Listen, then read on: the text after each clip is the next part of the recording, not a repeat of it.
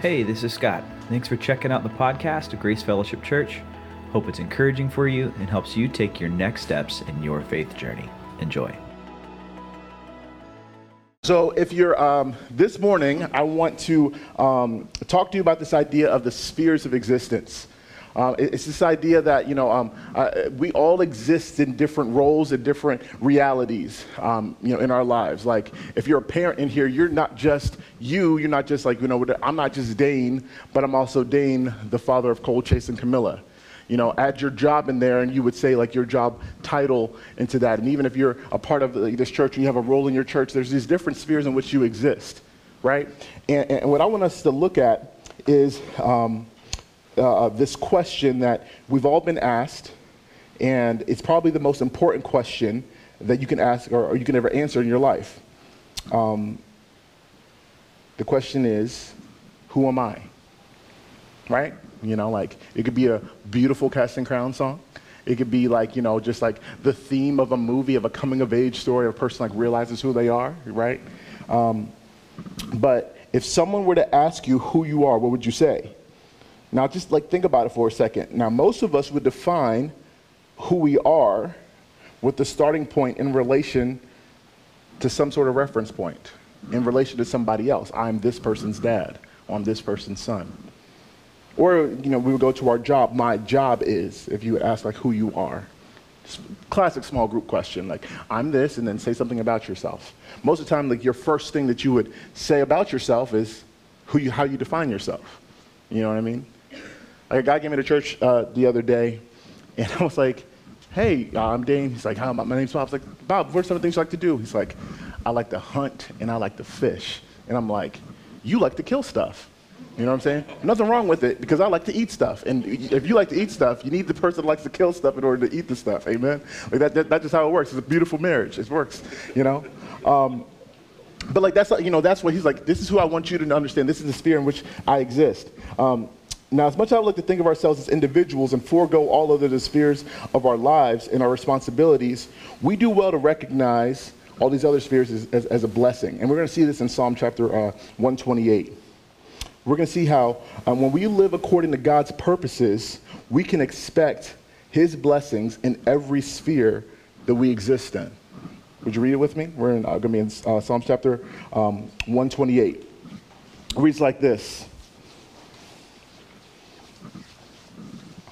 Blessed is everyone who fears the Lord, who walks in his ways.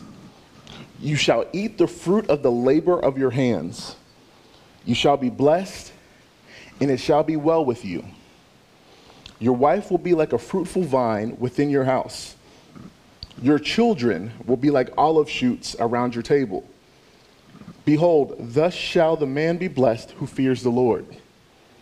May you see the prosperity of Jerusalem all the days of your life. May you see your children's children. Peace be upon Israel. Short psalm, right?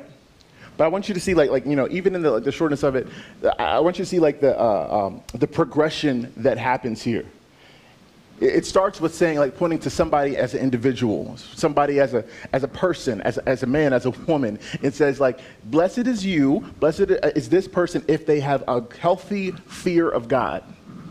And that's what we're going to talk about most of our time. But it moves from there and saying, if you have a healthy fear of God, if you have a recognition of God, if you have a relationship with God, then it's going to move to your family. See, if somebody as an individual has a recognition and a reverence towards God, then that's going to have an impact, and it's going to play out in their family, with those that they're closest to, with those that live in their households. It may not always go as great. That doesn't mean that they're all going to be like just like you or anything, but your influence matters to the people around you. I hope you believe that this morning. And then it moves from there and even saying, like, hey, listen, it's going to play out in your church. If you as an individual have a healthy fear of God, and that, overflows into your household, and that household overflows into your church, the church is going to be blessed. You can't have a church unless you have healthy families, and not just like everybody looks like great and everything's going on like we see on TV. No, people that love Jesus. People that go through real stuff, and they have a healthy fear of God while they're going through real stuff.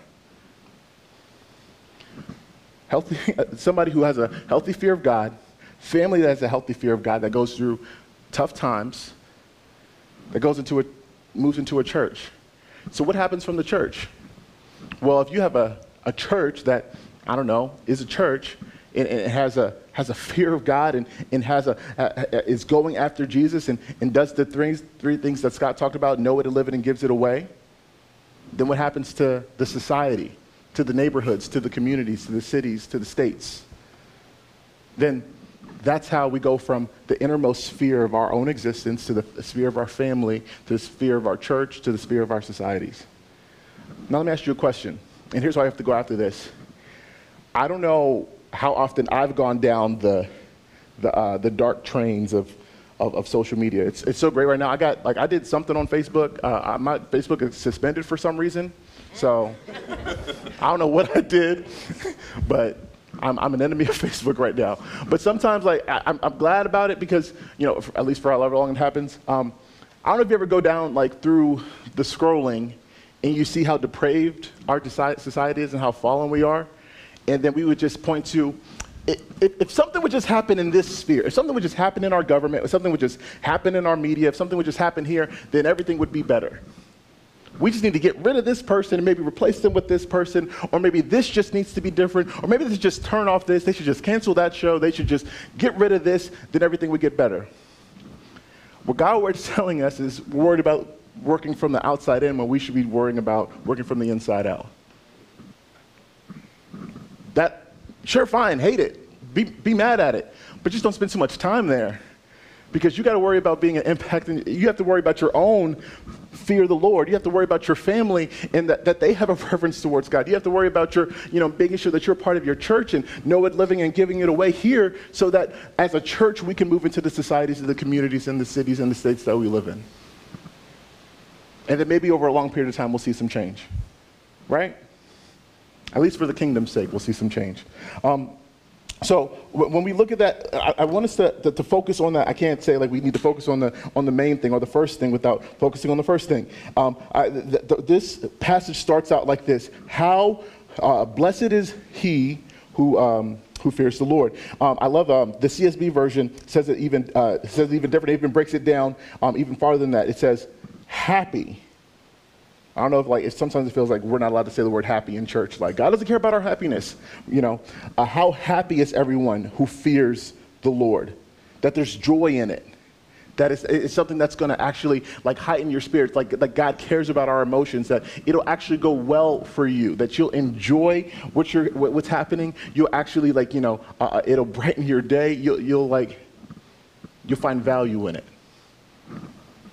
How happy is everyone who fears the Lord. Blessed is everyone who fears the Lord, who walks in his ways. Here's what we need to understand, folks. God's goal is that every person learns to take him seriously and to govern himself under God's divine rule. That's God's goal in our lives. That's what he wants from us. That we would learn how to take him seriously and how to govern himself or herself under his divine rule. But how do we do that? What does it look like to take God seriously as an individual? What does it look like to govern ourselves inside of God's divine rule? There's two words that I think speak to this, and these are not fun words. If I was in youth group right now, this would be you're talking the same things that my mom told me 12 times this week. It's commitment and accountability. Maybe it hurts adults too. Who knows? Maybe this was an argument on the way in. Who cares? I'm just kidding. Commitment and accountability. Let's talk about commitment first. Commitment is defined as the state or quality of being dedicated to a cause or an activity. Right? I remember when I was in sports. I remember I went to on a college visit for basketball, and they have this quote from Michael Jordan. He was going to the Gatorade campus, and he was talking about commitment, and he was saying he gave a similar definition as this, but they said he gave this quote while watching Mia Hamm, famous, probably, I don't know if I'm scared to say it because I don't know, but one of the best soccer players in our country of all time, with her exhausted, bent over, and this was before practice. Just when you love something so much that it gets all of your dedication. Commitment means staying loyal to what you said you were going to do long after the mood you said it in has left you. That's what commitment is. Let me say that again. Commitment means staying loyal to what you said you were going to do long after the mood you said it in is gone. You know, I've been married for 11 years, and if my wife was here to give a review, she would say, like, I'm committed to him even when I don't feel like it. You know what I mean? Because them dishes be in that sink for a little bit, you know? Like, and it's NBA playoff times, like, I'm just kind of like, I'm like, babe, listen, I understand, like that Jimmy from school said something, so she's a teacher, that Jimmy from school said something to make you mad, but LeBron's about to, like, tie this game up in any minute now. Just commitment, you know what I mean? My commitment to LeBron, I'm just kidding. Commitment comes up a lot in conversation about relationships. You hear most men saying, I would date her, I would marry her, but I'm scared of the hair in the sink. No, I'm just kidding. Commitment. I'm scared of commitment. What's actually being said is, I'm scared to say yes to something now that I might regret later. While it may be annoying, you know, props to the men who take their time and wait until they're able to have the foresight to say a decision to be with this woman will be one that is good for both of us, long after I made the limited commitment. See, a lot of times, like, we make commitments to things that just don't have, that shouldn't have that much weight on our lives, that much bearing on our lives, but it's gonna last long. Anybody ever have a car note? You know, like just like sometimes we just like we put ourselves in the spaces to make commitments that we just don't have the bandwidth for. When it comes to taking God seriously, we have to have that sense of commitment. On the other side, think of what when a high prospect, a high school athlete decides where to go to school. What's it called? It's called committing to a school. Even anybody going to college, like, you're going to commit to where you're going to spend the next 4 years or more of your life. Here's the problem with committing in this way. It's not actual commitment. They should call it intention. You know, like, this is where I intend to go. Even now, it's even crazier where they have the transfer portal where you go, you can actually switch where you want to go. And then if you want to go play with this coach because this coach likes you and they got a better facility, I'm just going to intend to do this for now. Because at best, a student's announcement, when they have their whole family gather around them and they pick a hat to put on, and recruiting time, it's not their sincere commitment, it's just their intention. So the commitment is no longer that I will come and stay, but rather where I'll start. Man, we live in a society, we live in a culture where people are willing to start a lot of things. You want to come ride around Baltimore with me? You'll see a lot of people that, like, got into house flipping during 2020. You know, there's a lot of people who committed, but they actually just started some stuff. There are a lot of half-built things. I wonder if any of us, like, whether it was this year or last year, that we started to walk down and so I was like, you know what? I'm gonna take God seriously. I'm gonna take my faith seriously. Did you get past just starting? Oh, you started coming to church. You're like, hey, there's like that church that was meeting at the school. They went and met at that other church, and now they're back at that school. Now that they're back, I'm gonna start going there. Well, have you gotten involved yet? Like, are you just coming to church? I can say this because I'm leaving after service, you know. I wonder if you're just starting. And you praise God that he gives us the time to progress. He gives us time to work our way in. But just let this be the nudge that don't just be the folks that just started. Like, God has so much more for you. And blessed is he who has a fear of the Lord. When we think about what it means to take God seriously, are you more like the boyfriend thinking about commitment or the athlete committing to a school? We must believe that the promise hinges on the fulfillment of the command. Think about the passage. That we got to believe that the promise hinges on the fulfillment of the command. The passage tells us that blessed is he who fears the Lord. That there's a command in there. That we have to have a healthy fear of him. That we have to have a connection with him. That we have to have a pursuit of him. You know? Like think about the conversation that Moses had with God. The problem wasn't that he wasn't scared.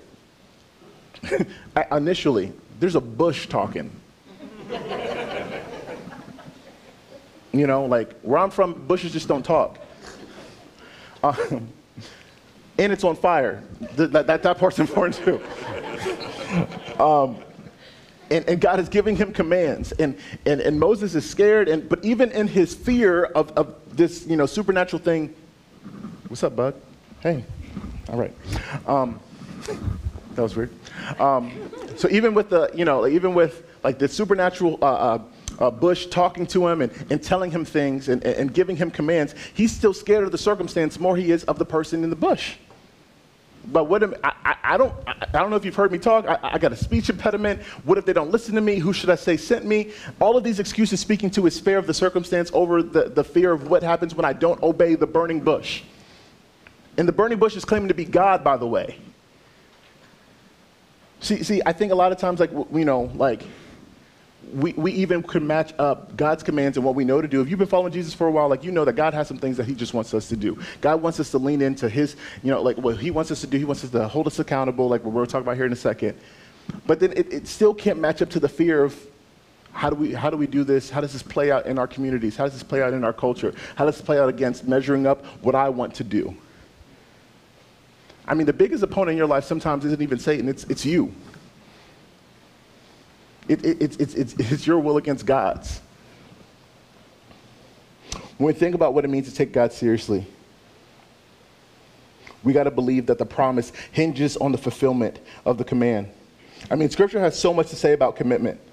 Proverbs 16:3, commit your work to the Lord and your plans will be established. Like if I would, you know, give God what I'm doing, if I would hand God, says like, hey, listen, God, this is what I think I'm supposed to be doing. Here's how I'm pursuing my life. Here's how I'm leading my family. Here's how I'm approaching my work. Does this please you? Better question would be like, God, here's my skills. This is what you've given me. How can you use it to best bless you? When we do that, your plans will be established.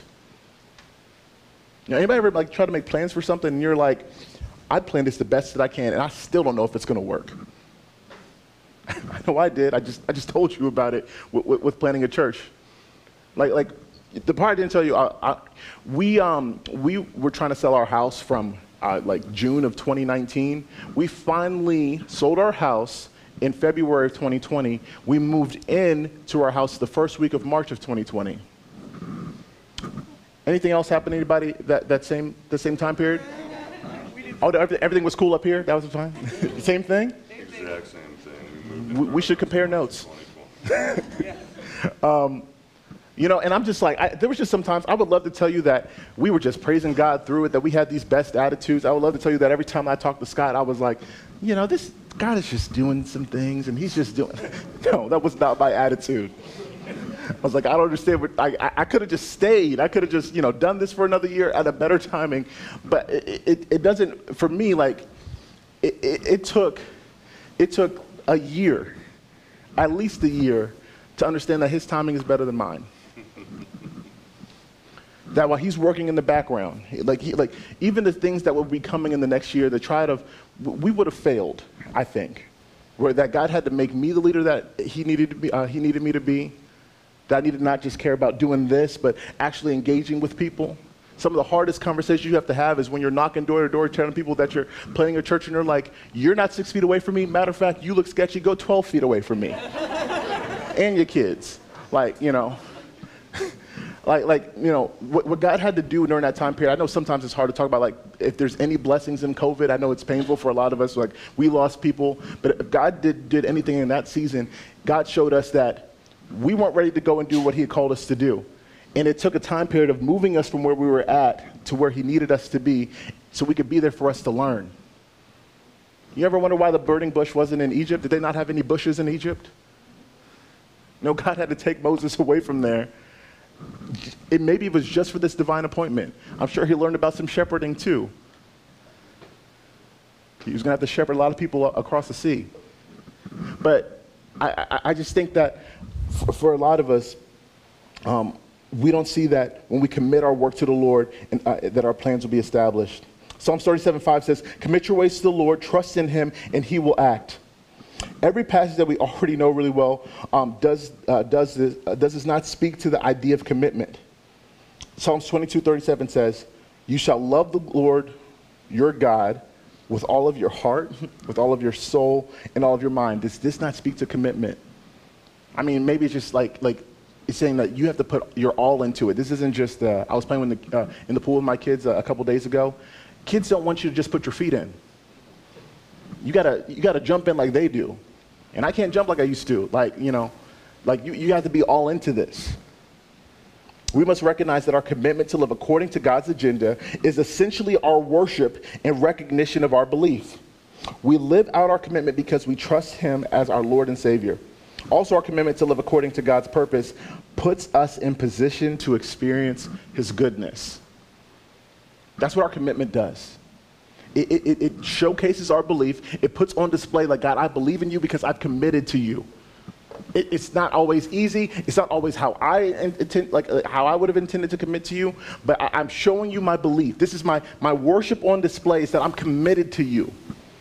In the rough times when when it seems like you're asking too much, this is more than this family over here is committed, at least by my standards, but I'm committed to you. Like, this is our worship on display. But when we do that, it puts you in the best position to experience God's goodness, to experience God's blessing. Has this not been like what's happened on every single missions trip or outreach you've been on? Oh, so God calls you to go do something hard, go to a hard place, go do a hard thing, right? And you're out here outside of your comfort zone. Does God not bring opportunities and bring ministry to your front door? Or bring it right in front of your face? I think sometimes we don't experience God's goodness because God's goodness lots of times is served outside of our comfort zones. There's not an angel waiter coming around to your table with God's goodness. Get outside of your comfort zone. You know? I grew up in the DC area. We didn't like Baltimore very much. God's called me to witness to Ravens fans. They are a dedicated people. I have men 6 days a week grunt at me as I say good morning to them. But on Sunday, they are very jolly and purple. I don't get it. That's what God's called us to. God calls us out of our comfort zone, and we're able to see God's goodness clearly because we're outside of our comfort zone. That's what happens when we commit to Him. Then there's the idea of accountability. So we have commitment, and then we also have accountability. Accountability is an assurance that an individual or an organization will be evaluated on their performance or behavior related to something which they are responsible. Accountability is the answer to the question of what does it look like to govern ourselves under God's divine rule? What does it look like? I mean, I know we grew up in a Christian culture where we're like, who's going to hold me accountable? And that's great. If you have that person, if you have somebody who's that cares about you and your walk with the Lord and you and your ability to flee from sin and pursue righteousness, that's great. But you know who that person is subject to? Your own self. It's great to have that person, but they're not going to stand before God for you. You are.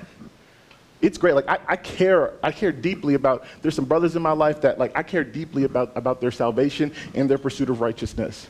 But they have to do that more than I do. Each and every one of us, we have to hold ourselves accountable. We have to be a whole Christian so that we can hold others accountable and that others can hold us. This is how that idea of the sphere of the church. Accountability, we have to take accountability. While we should think about accountability basically as the idea of being able to govern ourselves, I want to show you it as a process to help us not only in other areas of our lives, like school or work, but most importantly, as it relates to our willingness and ability to govern ourselves under God's divine rule. So it starts like this. We need the eyes and courage to see it. We need the eyes and courage to see it. And here's what I mean by it. It is whatever is in our way that, we got to take responsibility for. It could be the work that God wants us to do. It could be our own jobs. It could be just the responsibilities in our lives. It could just be the tough things that, like that are put in our way that God either wants us to deal with. It also could be sin. It also could just be the weight in sin that God's just calling us to get out of our way. Whatever it is, I know for me, some of the hardest parts of it is just willing to look at it. If I could say this as confession to you, one of the hardest things since COVID happened in 2020, we lost my dad and my uncle, and since then my grandfather has just had a slow decline. My grandfather is an older Jamaican man. He moved here in his 50s and hasn't lost a percentage of his accent, and he loves Jesus, but he loves jerk chicken more, and I've had, my stepdad's been part of my life for a long time, and I've had a rocky, but rebuilt relationship with my biological father. Praise God for that. But he's been steady. He's been there my whole life. But I've had a really hard time. He's living in a rehab center at this point in life, and I have a hard time going to see him.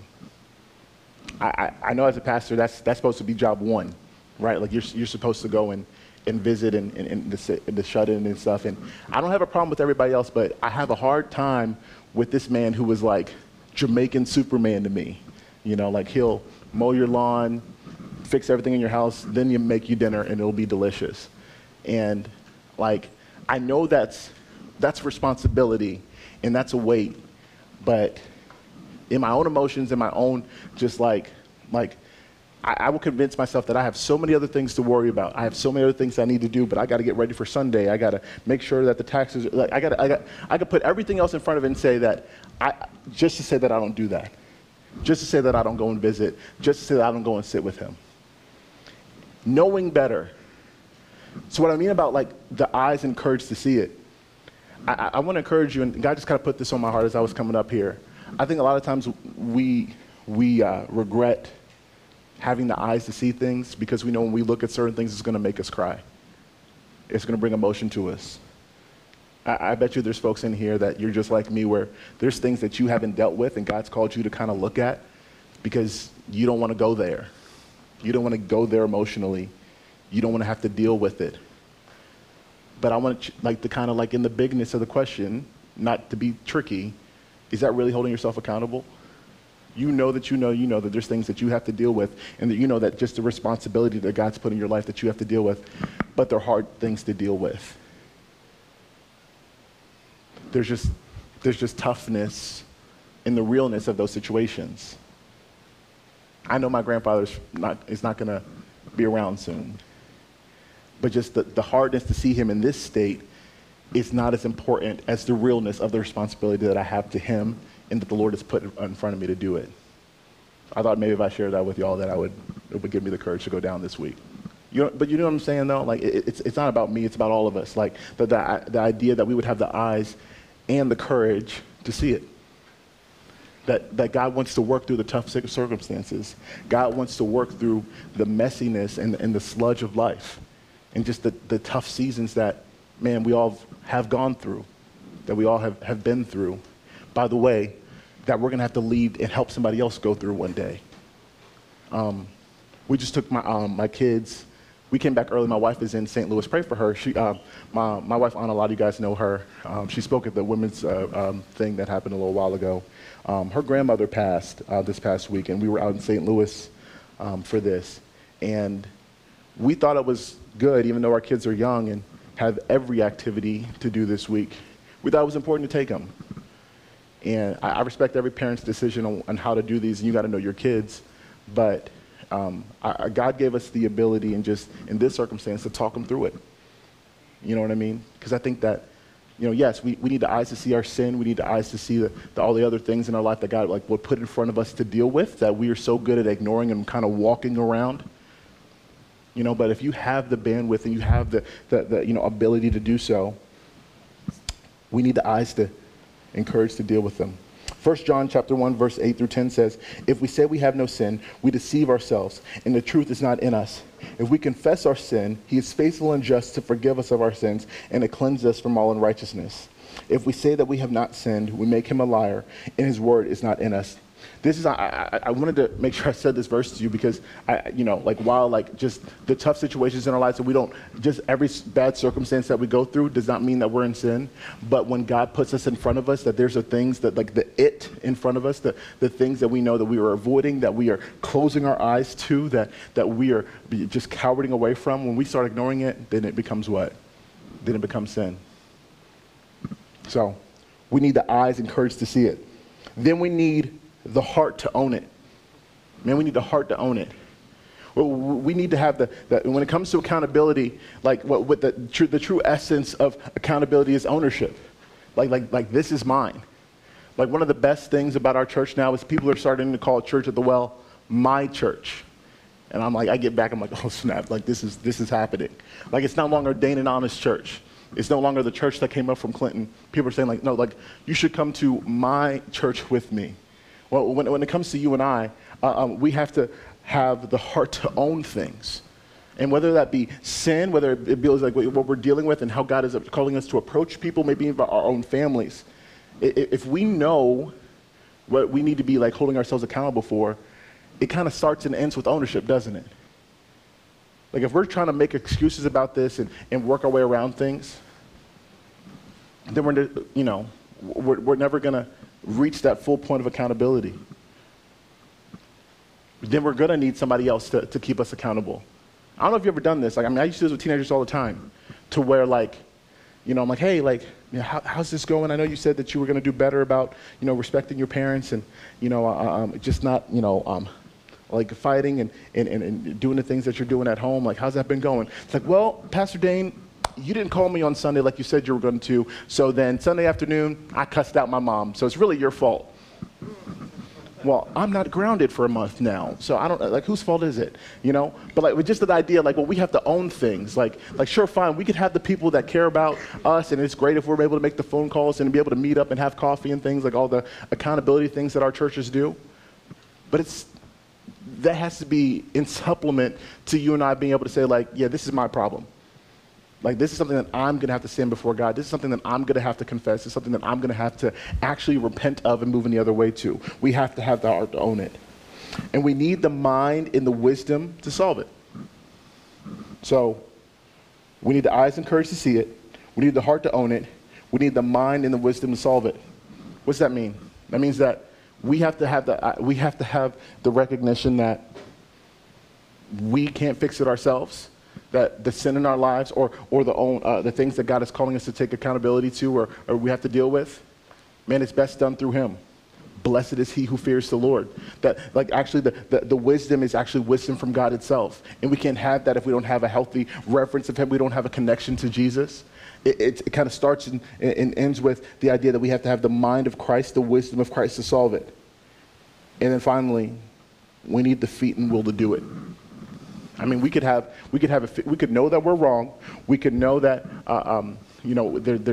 there's wisdom we've had in fixing our situation. We could even have had the courage to actually look at it, but sometimes it's just too hard to do. Sometimes the ask is just, man, to actually get on our feet and do it is that tough. Man, Dayne, there's some changes in my life that God has been calling me to make for a long time, and I know I need to make it, and I even know people that would help me do it. But the actual step to get me to do it's a big step. Yeah, but that's when we go back to the verse. Do you trust God's word? Do you believe that there actually is blessing behind those who fear the Lord? Do you really believe that there's blessings to those that are committed to the Savior? That those that would point towards God and would say that following you is worth doing the hard things and especially giving up the hard things in our life? See, here's the thing. I think, especially in our church, since we're new, we talk so much about living it and giving it away. But do you know it? You know what I mean? Do you actually know it?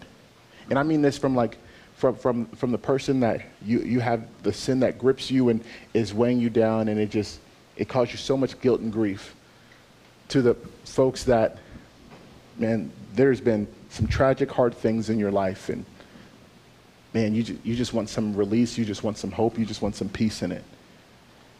Do you know that we're willing to not just, lean into the Lord, fear him, and trust in this God who,